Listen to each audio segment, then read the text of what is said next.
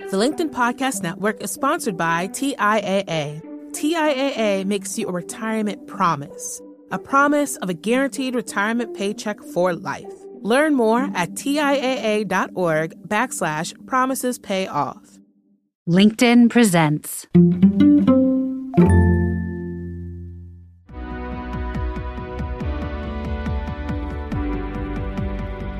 I'm Maura Aarons-Mealy, and this is The Anxious Achiever.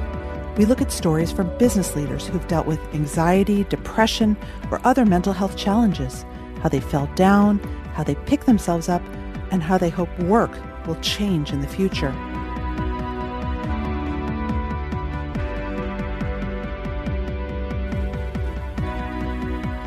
Perfectionism is something we anxious achievers deal with every day. Last week, we heard from Emmy Needfeld about how her upbringing and difficult childhood and adolescence pushed her to physically and mentally unhealthy behavior. Today, we'll continue the conversation on the need to be always perfect and what it means. Later in the show, we'll hear from Eleanor Beaton, an author and leadership expert, about her own story of perfectionism, deeply rooted in her childhood. But first, an expert in perfectionism to tell us a little bit more about where it comes from and why it affects us. Thomas Greenspan is a licensed psychologist and a marriage and family therapist. He's written the books What to Do When Good Enough Isn't Good Enough and The Real Deal in Perfectionism, a guide for kids. Here's our conversation.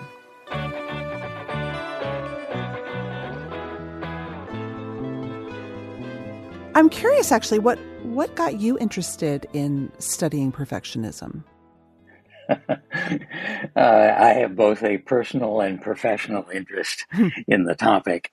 Probably in the 90s sometime, I got interested in it because somebody had published an article about something that they were calling healthy perfectionism. And somehow or another, this struck me wrong. Actually, I'd been writing about perfectionism for quite a while before that, just brief notes in a newsletter. Mm-hmm. But this article struck me, so I decided I wanted to write about it. I talked to the editor of a journal, and she suggested I put my ideas together and write something up. And as I was doing that, it started to occur to me that these are some of the things that I'm dealing with here. Some of these ideas, these sound strangely familiar. As I got to thinking about it, some of the things were applying to me in my own personal life. I started talking about that in my own therapy, and, it sort of ballooned from there. So your own perfectionism showed up for you in that you expected the writing product to be perfect. Yes, if the paragraph that I wrote, and when I started writing, this was back before word processor, so literally there was a typewriter there, and I would type a paragraph and look at it, and if it wasn't absolutely perfect in my mind, I'd tear it up and start again. And, writing became such a hassle and such a burden under those circumstances because I was so self-critical and so on that I quit doing it for a long time. And at that time, I didn't understand what it was that was going on. Yeah. I just figured, okay, well, I'm not a very good writer or whatever it is, but it didn't occur to me I was so self-critical that I was making myself into a terrible writer. God. Oh, well, to that point, I'd love you to define perfectionism. And I also want to bust through some of the myths surrounding perfectionism, because I think there are a lot of myths. This is interesting because as I got to thinking about this more deeply, and as I've written professionally about the topic, it's occurred to me that typically when we talk about perfectionism, we really are talking about the symptoms of it. So, you can define perfectionism. I mean, there are stereotypical perfectionists, the person who is hyper anxious and who is a high achiever and over involved and over committed and burning the candle at both ends and so on and so forth. And there are other kinds of symptoms of perfectionism as well that are almost on the flip side of that coin, because there's some perfectionists who are procrastinators. Not all procrastinators are perfectionistic, but some perfectionists will put off doing things basically because they're afraid of being judged. So there are a lot of ways of defining. When I talk with people, I talk about perfectionistic behaviors. Those are some of the symptoms that I just mentioned. There are perfectionistic thoughts and perfectionistic feelings. A lot of times, perfectionists are people who are very angry with themselves or feel ashamed or whatever. And among the thoughts, it turns out that for most perfectionists, possibly all of them, the thought processes that go along with it have a lot to do with, number one, making a mistake means there's something wrong with you. Mm. So there's a defect involved. And number two, what that means is that you're less acceptable as a person. So if you look beneath the symptoms of perfectionism, what you begin to understand is that perfectionism is really a self-esteem issue. It's an issue, the meaning that you give to making a mistake has to do with some sense that it means that there's something wrong with you, that you're defective in some way, and that therefore you're not going to be acceptable as a person. That's what I mean when I say it's a self-esteem issue. So it goes very deep, Mm. and we really have to pay attention to that with people we're working with who are perfectionistic if we're going to get anywhere. So I think that we do have myths around perfectionism, in that perfectionists are always the best, right? They're the people who are the great artists and Yeah. the great, you always read about film directors, right, who don't stop until every frame is perfect. And we sort of Right. idolize and almost reward the concept of perfectionism. But in truth, you're saying that's not all perfectionists. Yeah, actually, if you do research, and this is research has been going on for, I don't know, 40 years Mm. now, what you end up finding is that in various groups that you examine, law students or athletes or a whole bunch of different kinds of groups have been tested along these lines. You find actually that the people who are most successful at those pursuits are the ones who are less likely to be perfectionistic. Huh. The people who are highly perfectionistic are not likely to be as successful. And, what we understand about that, at least from the point of view that I'm arguing from psychologically, is that perfectionism involves so much anxiety about how you're doing that it tends to get in your way. And so it turns out that perfectionism stands in your way. So those very highly successful people are actually less likely to be perfectionistic. When I'm speaking with audiences, I say that this kind of thinking always leads to what I've called Greenspan's mantras, which are highly successful perfectionistic people are successful not because of their perfectionism, but despite it. That's one. And the other is, if I could magically wave a magic wand and get rid of your perfectionism, your success is not likely to change, because it isn't perfectionism that leads to success. It's your talent and your energy and your commitment. And none of that would change if I eliminated your perfectionism. So talent, energy, and commitment are what are the important factors here, and perfectionism is not connected to that. So again, what we end up seeing is that perfectionism ends up getting your way. It's a vicious irony, because it seems like if I struggle to make myself perfect, then I'll be highly successful. But it turns out that if I struggle to make myself perfect, I'm stamping on my own feet. But it must feel like a chicken or the egg for a lot of people. I mean, myself, it's like, did I have that Yeah, success because I was perfectionistic and I pushed myself so hard? yeah, So I better yeah. keep doing it. Yeah. So I like to distinguish for people between perfectionism and the pursuit of excellence. Okay. There's a major distinction there. If you're a person who, again, burns the candle at both ends, you put all of your energy and your effort into something, you're very conscientious, you even wear yourself out and all of that, that's great. You're pursuing excellence under those circumstances, but we can't say that you're perfectionistic unless there's some other things that are also true about you. And I always explain that perfectionism is like the wing of an airplane. There's a leading edge and a trailing edge. The forward edge of perfectionism is all of that energy and commitment and all of that talent and all of that conscientiousness, the willing to put in the effort, all of that. That's the leading edge of perfectionism. But you aren't perfectionistic unless the trailing edge is also there, which is the fear of making a mistake.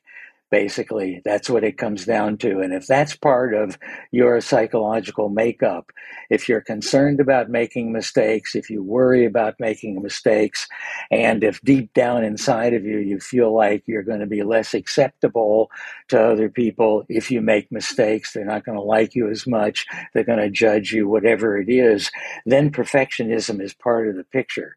So for me, the bright line that divides between the pursuit of excellence and perfectionism is the presence or absence of this fear of making mistakes and this sense that you're less acceptable if you do. And a fear of I guess, also feeling shame. Exactly. And, that's why that's involved with this issue about self-esteem. If you feel like there's something wrong with you for making a mistake, there is shame involved in that. And that's exactly right. And, we do all kinds of things in reaction to shame. We try to bury it. We get very angry at other people. You have these, is another stereotype about perfectionistic people, is that they drive other people very hard. If you're part of a project that I'm involved in and I have to be perfect, then of course you have to be perfect also. Or else I feel like it's a reflection on me and my shame kicks in and I get mad at you for not being perfect.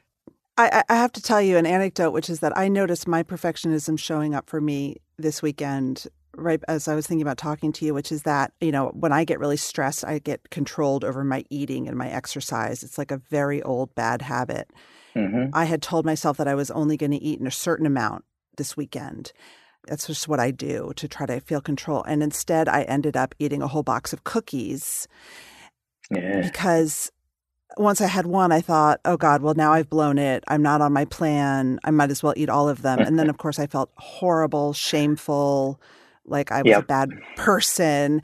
And I thought, that's my perfectionism showing up. The irony is I ate a whole box of cookies I didn't not eat. Yeah.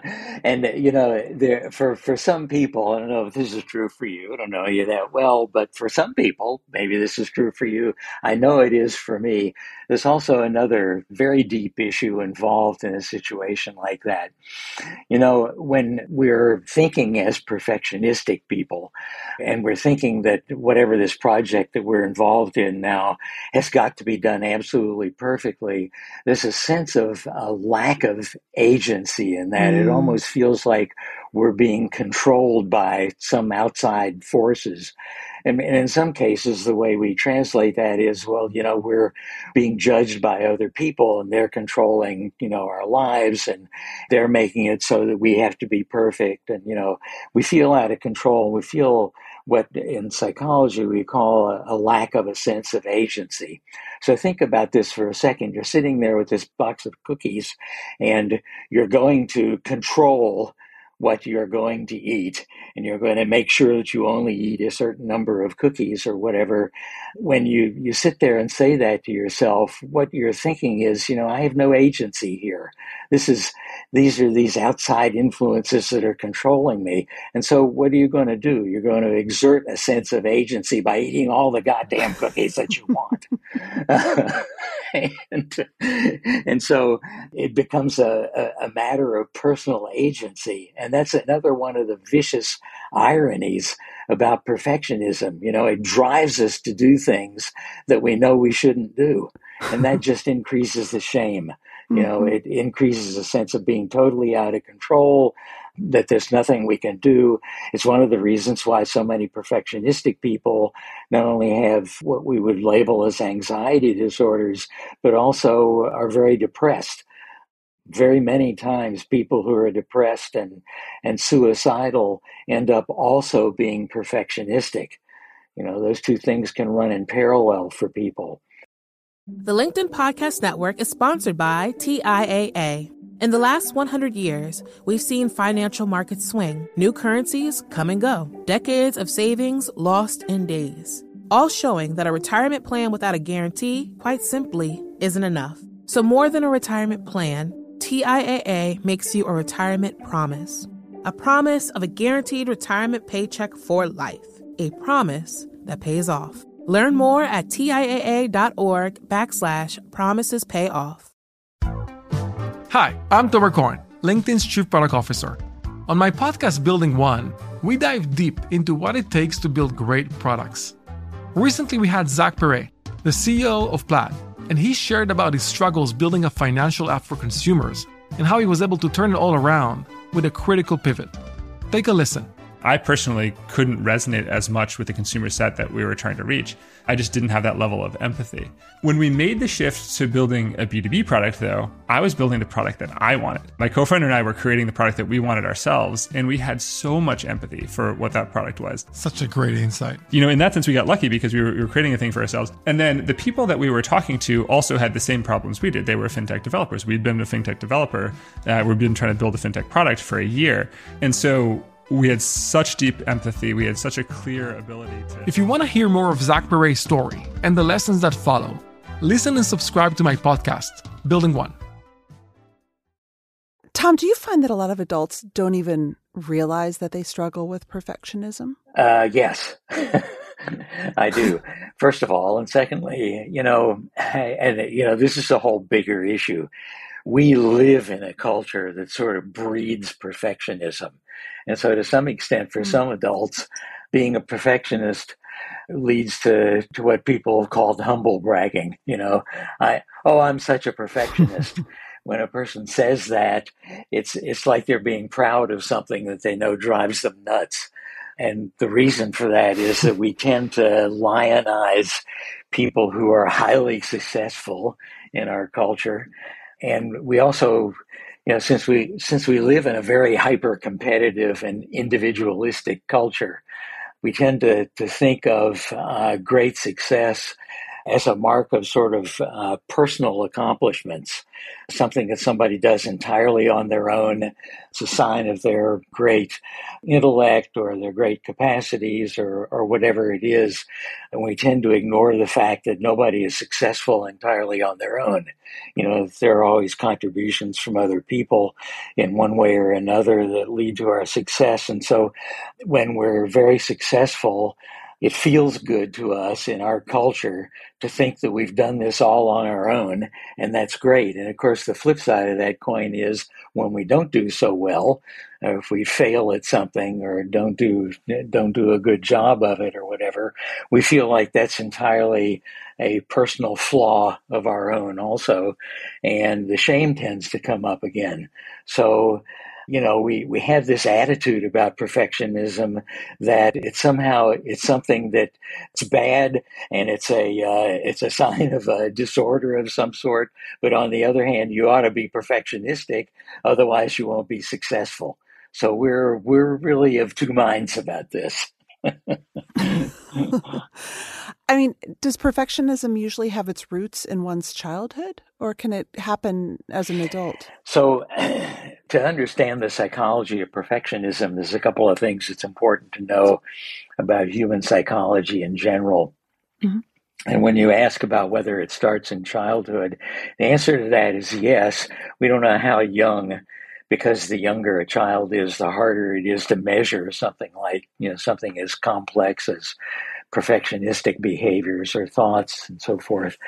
But the idea that a mistake means something is wrong with you is an idea that comes from childhood experience. And it can arise in a whole number of different ways. When we're young, from birth, if not before. We're always interacting with other people in our environment, first with people who are extremely important to us, our parents and other adult caregivers, and then that circle expands. And from those people, from our interactions with them, from how they seem to be with us, from the way we learn to be in the world with them, we develop what in psychology you refer to as a set of emotional convictions or organizing principles. And these really end up constituting our sense of reality about the world. And one example of that is the emotional conviction that if I make a mistake, it means there's something wrong with me. Of course, that can arise in any number of ways. And some kids grow up in families that are very criticizing and very demanding. And it seems to the child that if they make a mistake, their parents are disgusted with them or angry with them or look down on them or don't accept them as much or judge them or whatever it is. And so clearly there's something wrong with making a mistake. That's the conclusion that we come to. That's the emotional conviction that we develop. And that becomes our sense of reality. You know, we don't even think about that anymore because, of course, if you make a mistake, it means that there's something wrong with you. And then to go along with that, it means that, people are upset with us or they don't like us as much or we're not as acceptable and so forth. And so we tend to develop those emotional convictions.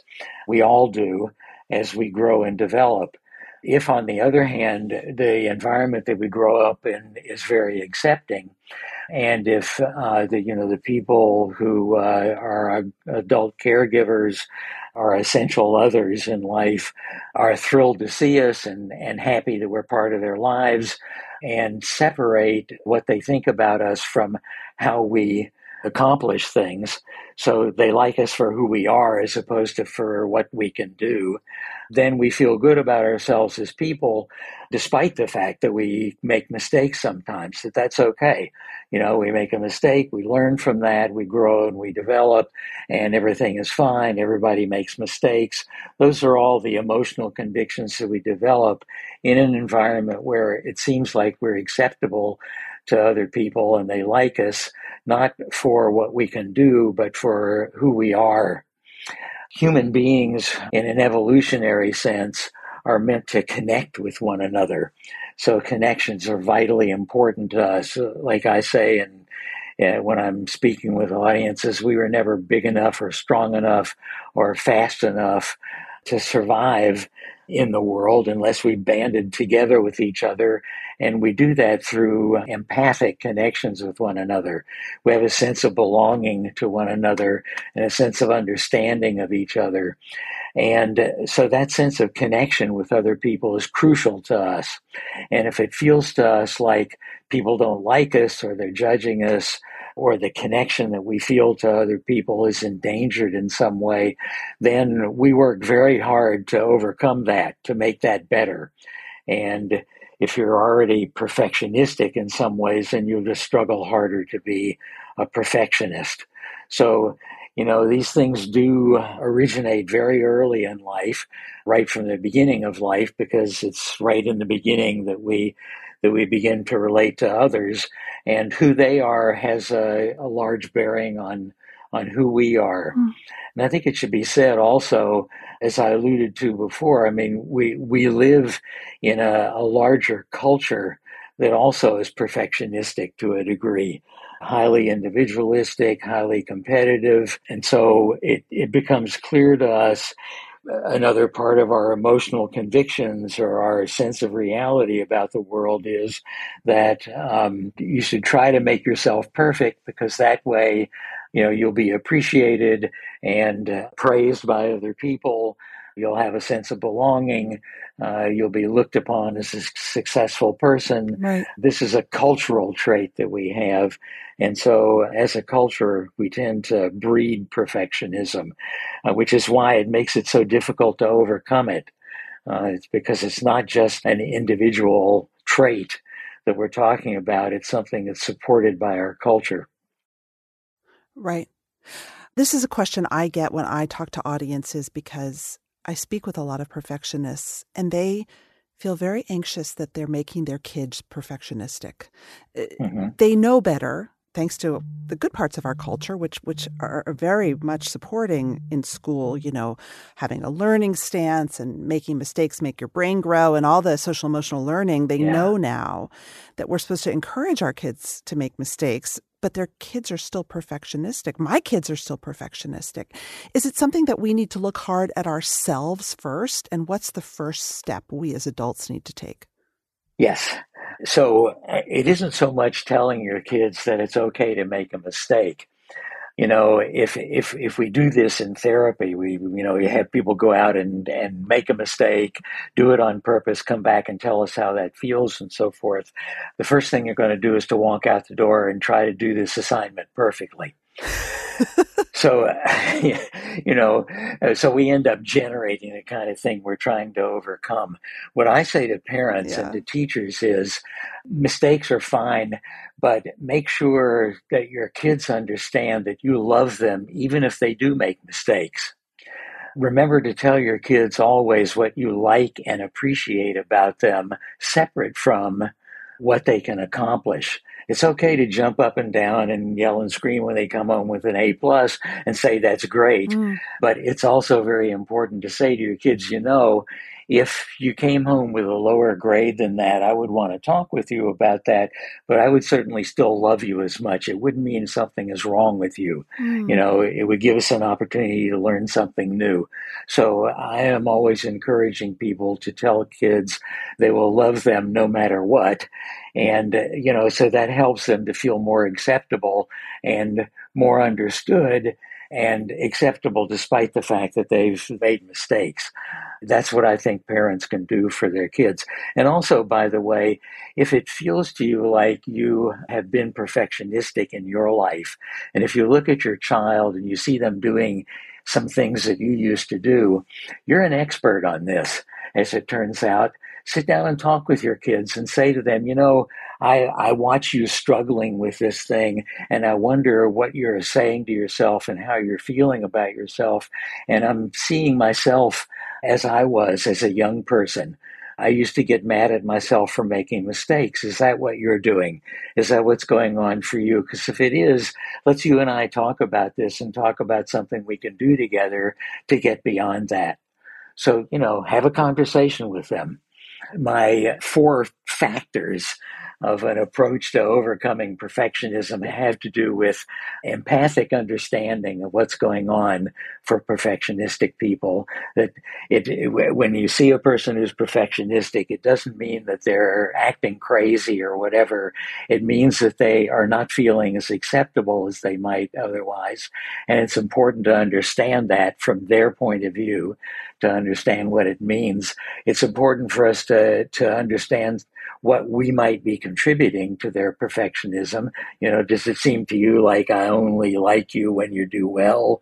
It's important to encourage our kids, to tell them what we like and appreciate about them, regardless of how they've done. And it's important to have a dialogue with them, have a conversation, and make that an ongoing conversation about everything that you've seen and everything that they're feeling, and revisit it from time to time and ask how that's going. I think all those things are involved.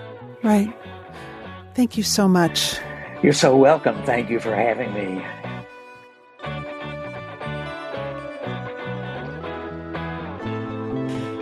I have always had a feeling that 50% of me is playing full out, and 50% of me is still dipping my toe in the water.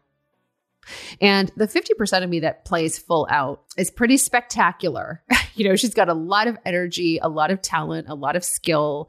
She's really cultivated that ability to achieve things and the ability to kind of align intention, like action with intention, and create things.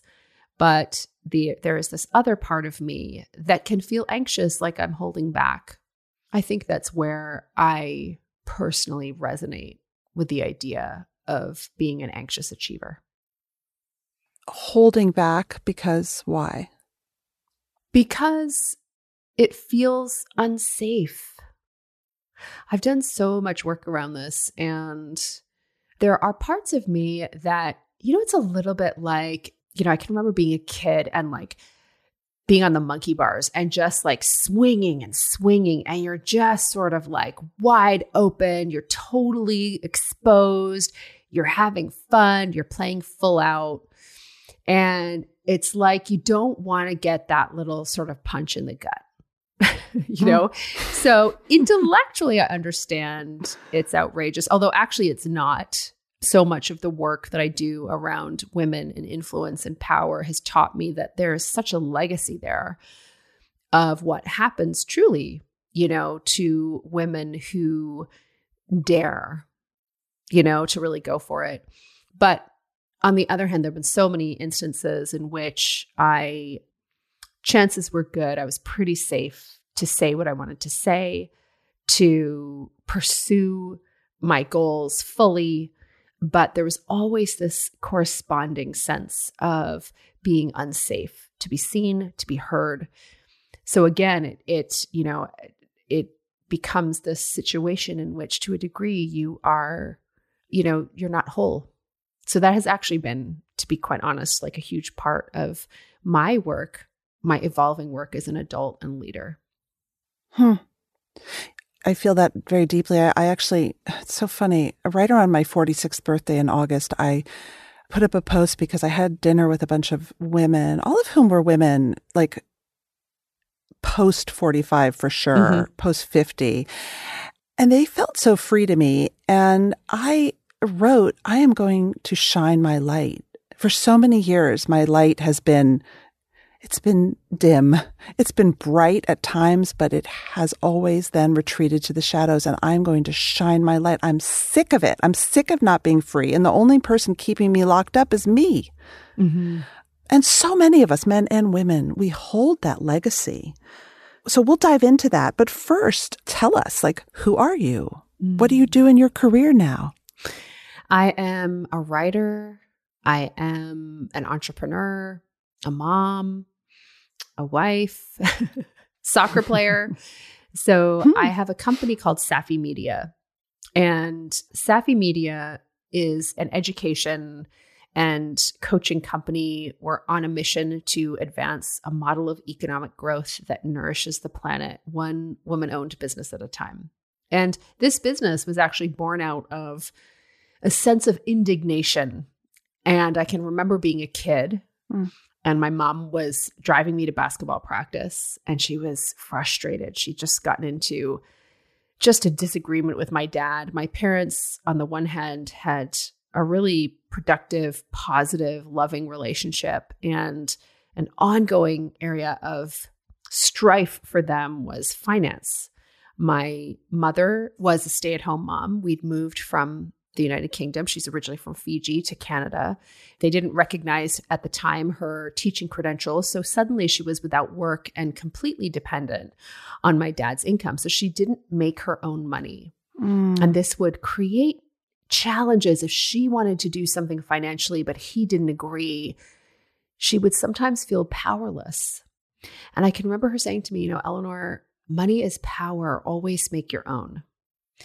And that, I felt it. Like I still feel sort of the grit and fire of that experience. And it has really become like a defining mission, I would say, in my life and career.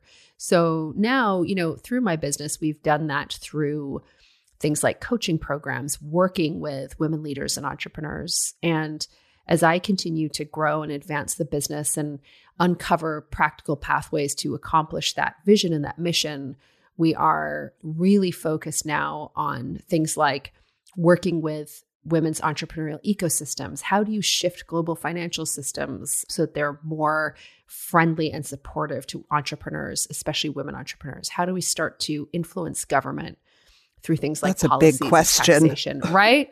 So it's like our skill is finding practical projects and pathways to begin to get us closer. That's what I do. Wow. Well, this is an episode about perfectionism. First of all, how do you define perfectionism and what's your relationship with it? Perfectionism to me is the conscious or unconscious turn away from our wholeness as human beings.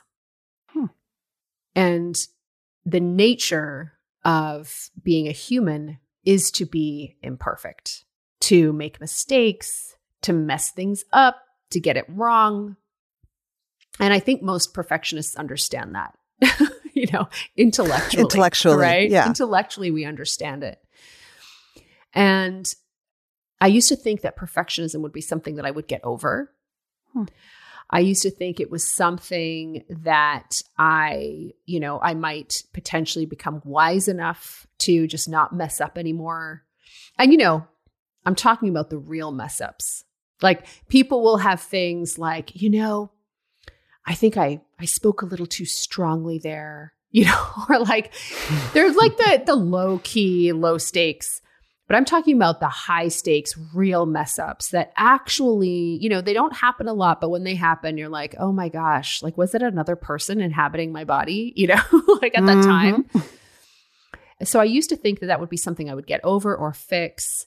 Now what I've come to understand is that for a big part of my life, I would take a look at all the parts of me that messed up, the parts of me that weren't as organized as I could be, the parts of me that made mistakes, that said or did things that I regret. And I understand now that perfectionism is taking those parts, telling those parts they're not good enough and shutting them away. And I don't do that anymore. How did perfectionism show up for you in your career before you understood it more? Mm-hmm. It would generally show up in a couple of ways. So number one, it would be if I thought something would make me look undignified to other people. If it made me look undignified or unintelligent, then I just wasn't going to do it. And so I shut myself off from taking risks sometimes, to doing things for the fun of it, to have fun and loosen up a little bit. That's how I really, saw it. And I think the challenge is that it delayed learning, because it would really, I would sort of take months to debate doing things. I would have great ideas that I would sit on for a year or more, not because I didn't have the capacity to do it. I would tell myself I didn't have the capacity, but because I was being an anxious achiever, I was being a perfectionist, and I was, I didn't want to play full out in case I messed up or something bad happened and I couldn't control the outcomes. Here's an example. I shared earlier about some of the big projects that we're tackling and taking on in my business. And this has been a direction that we started moving in about 2 years ago, sort of one project at a time. And the other part of it is that they're all based around storytelling, narrative research. So using our skills as storytellers and interviewers, as researchers, to uncover insight, tell stories, that uncover practical pathways to create meaningful change. So I started working on that like one project at a time, starting about 2 years ago, more and more. It's like a big focus for us. The irony is that 5 years ago, I started realizing that there was a huge opportunity for me to advance my mission by partnering with some of the kind of high octane, high like influential partners and connections that I had, who had an alignment with me around advancing women entrepreneurs. I was like, if I could just partner with them and pitch them some really creative ideas that tapped into funding that they had access to, we could really do some cool projects here. And I thought about it. I thought it was a great project, but I just kept holding back. And now I'm doing it, and it's great. But I realized like 3 years passed between when I started doing it and I could have done it. That's like 3 years, I'm in my mid 40s. 3 years is a lot of time for me.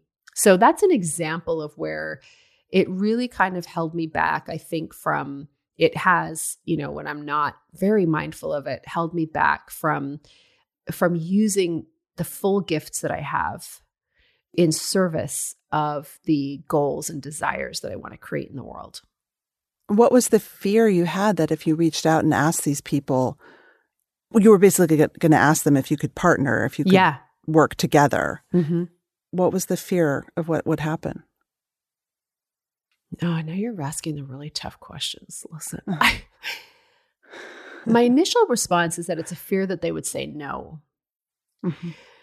But that was less of, I've put myself into a lot of situations where, somebody said no and I was okay with it. I think the fear that I had was that it would be successful and that then I would open myself up to criticism, to humiliation at its worst, to questioning. And I think that comes from the sense that I really didn't belong in those rooms. And that if I took on these high profile programs and projects, which I knew I could actually do, it would speed up the rate at which I was going to get found out. For being a fraud or not smart or not dignified. Where does dignified come from? That is like a Queen Elizabeth level term. What is being found out for being undignified come from? So I think it's cultural. Like my mom is from the Fiji Islands and she's actually descended from a chiefly family. And, in the South Pacific, especially in Fiji, so they're Melanesians, they have these really complex social structures and hierarchies in their culture. And she comes from this chiefly family. And so whenever we go, you can feel it. Like there's people to help us with things. There are, there's just a lot of reverence for her family. And she just really grew up understanding that how important it was to behave in a quote unquote dignified manner, to uphold the honor of her family, And I think I just kind of always felt that. Like, growing up, we were definitely raised to hold ourselves with dignity, to behave in a dignified manner, to not engage in activity that would make us, cause other people to think that we were undignified or to actually be quote unquote undignified. So it just feels like the truest representation of things that I did not want. It felt like the truest representation of that. Because there's little about entrepreneurship that's dignified, to be honest. And there's little about asking people for help, which is what entrepreneurs have to do a lot and what you were basically doing. We're not raised to think that that's dignified either. Absolutely not. Agreed. Right? Like, that's why I think that for me, entrepreneurship has been such a powerful personal development path. And I actually, this is interesting. As I grew my business and started to surpass milestones that I had initially had about what I was going to achieve and do in the business, I noticed at a time that after a certain threshold, and listen, I'm not Bill Gates, okay? I'm not trying to, this is not a humble brag around that. That's not Don't one of those. Don't need to qualify yourself. Exactly. But after a certain threshold, I really was not motivated by money. What I was motivated was by the transformation and what I was learning and uncovering about myself. That's interesting. Which, all the opportunities to be undignified, essentially. I'm very motivated by money, and I guess that is undignified. But you know what? That was a value in my household growing up. Yeah. Money and success. I think that perfectionism plays out differently. It almost feels like a legacy of our cultural background and how we grew up that plays out in very insidious ways as we grow and mature and become adults and are adults.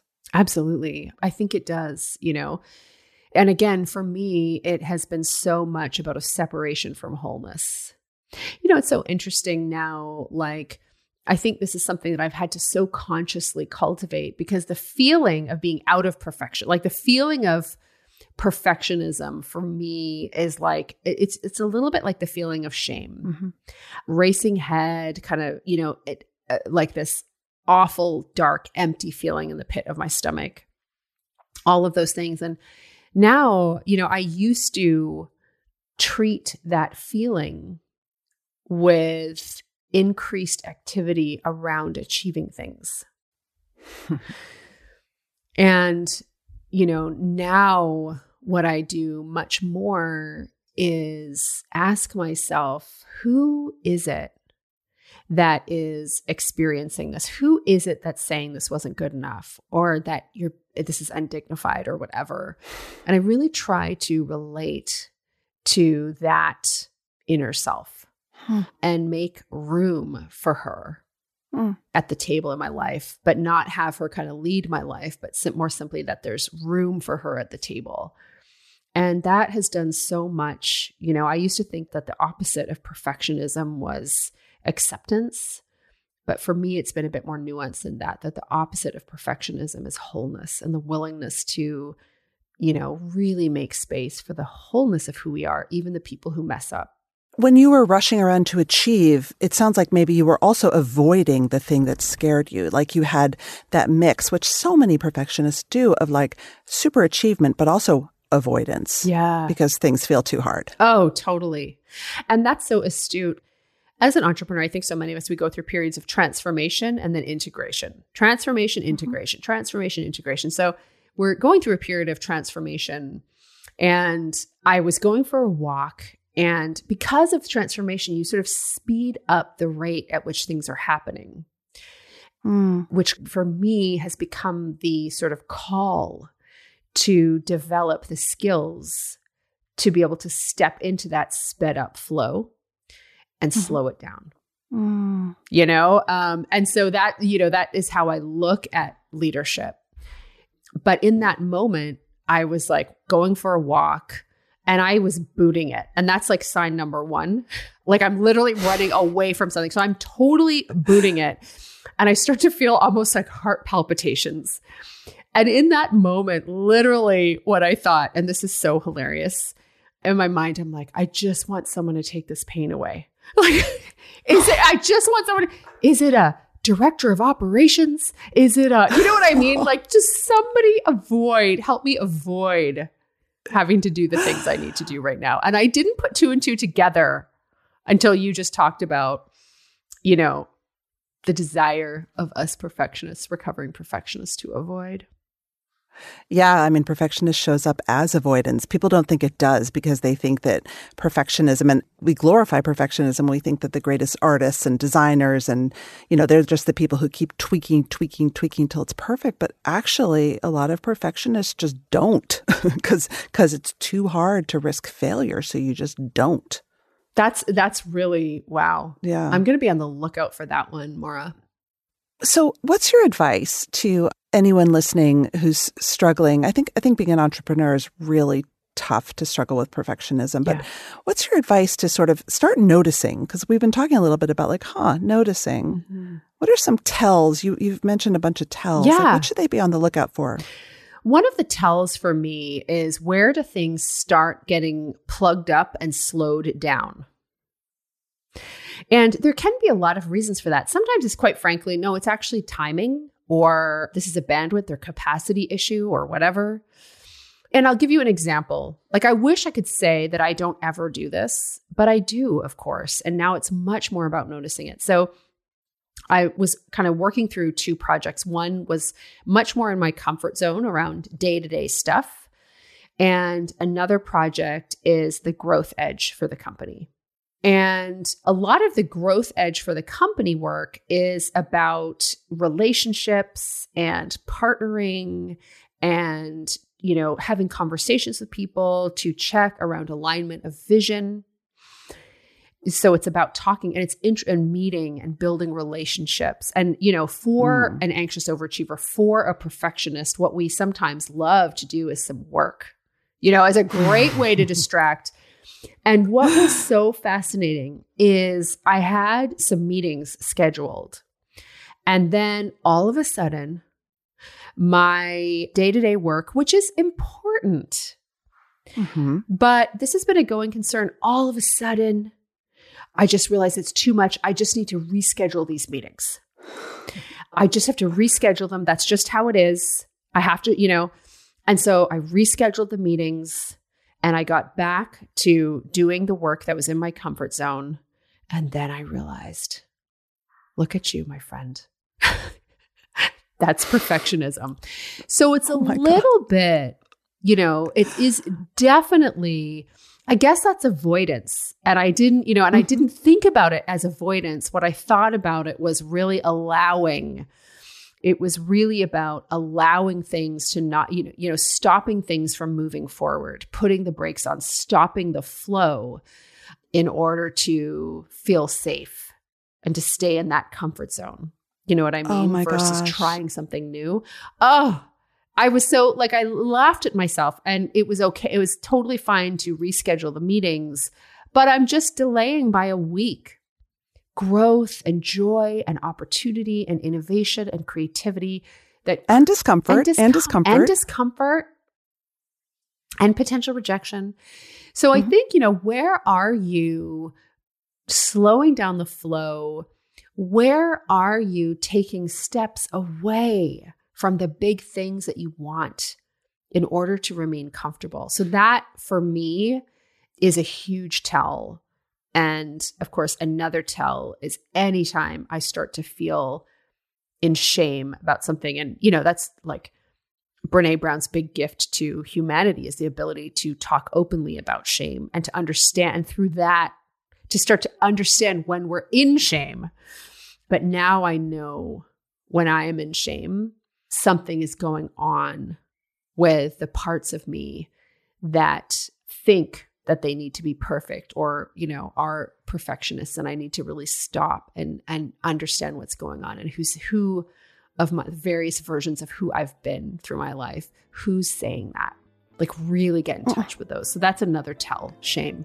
Eleanor, thank you so much for your time and your voice. It was lovely to be here.